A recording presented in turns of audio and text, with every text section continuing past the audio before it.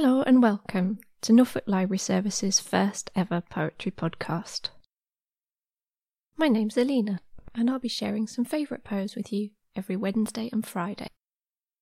We know how important it is in these uncertain times to build into your schedule some time to relax.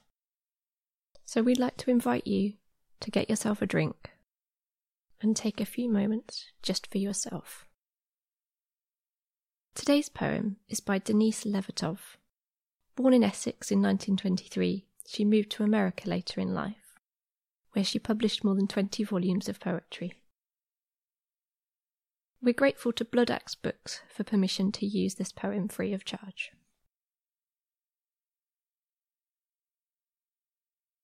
A Reward by Denise Levertov. Tired and hungry, late in the day, impelled to leave the house and search for what might lift me back to what I had fallen away from, I stood by the shore waiting. I had walked in the silent woods. The trees withdrew into their secrets. Dusk was smoothing breadths of silk over the lake, watery amethyst fading to grey.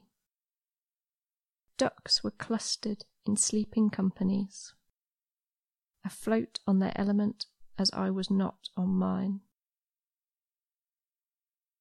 I turned homeward, unsatisfied. But after a few steps I paused, impelled again to linger, to look north before nightfall. The expanse of calm, of calming water, last wafts of rose in the few high clouds, and was rewarded. The heron, unseen for weeks, came flying wide-winged towards me, settled just offshore on his post, took up his vigil. If you ask why this cleared a fog from my spirit, I have no answer.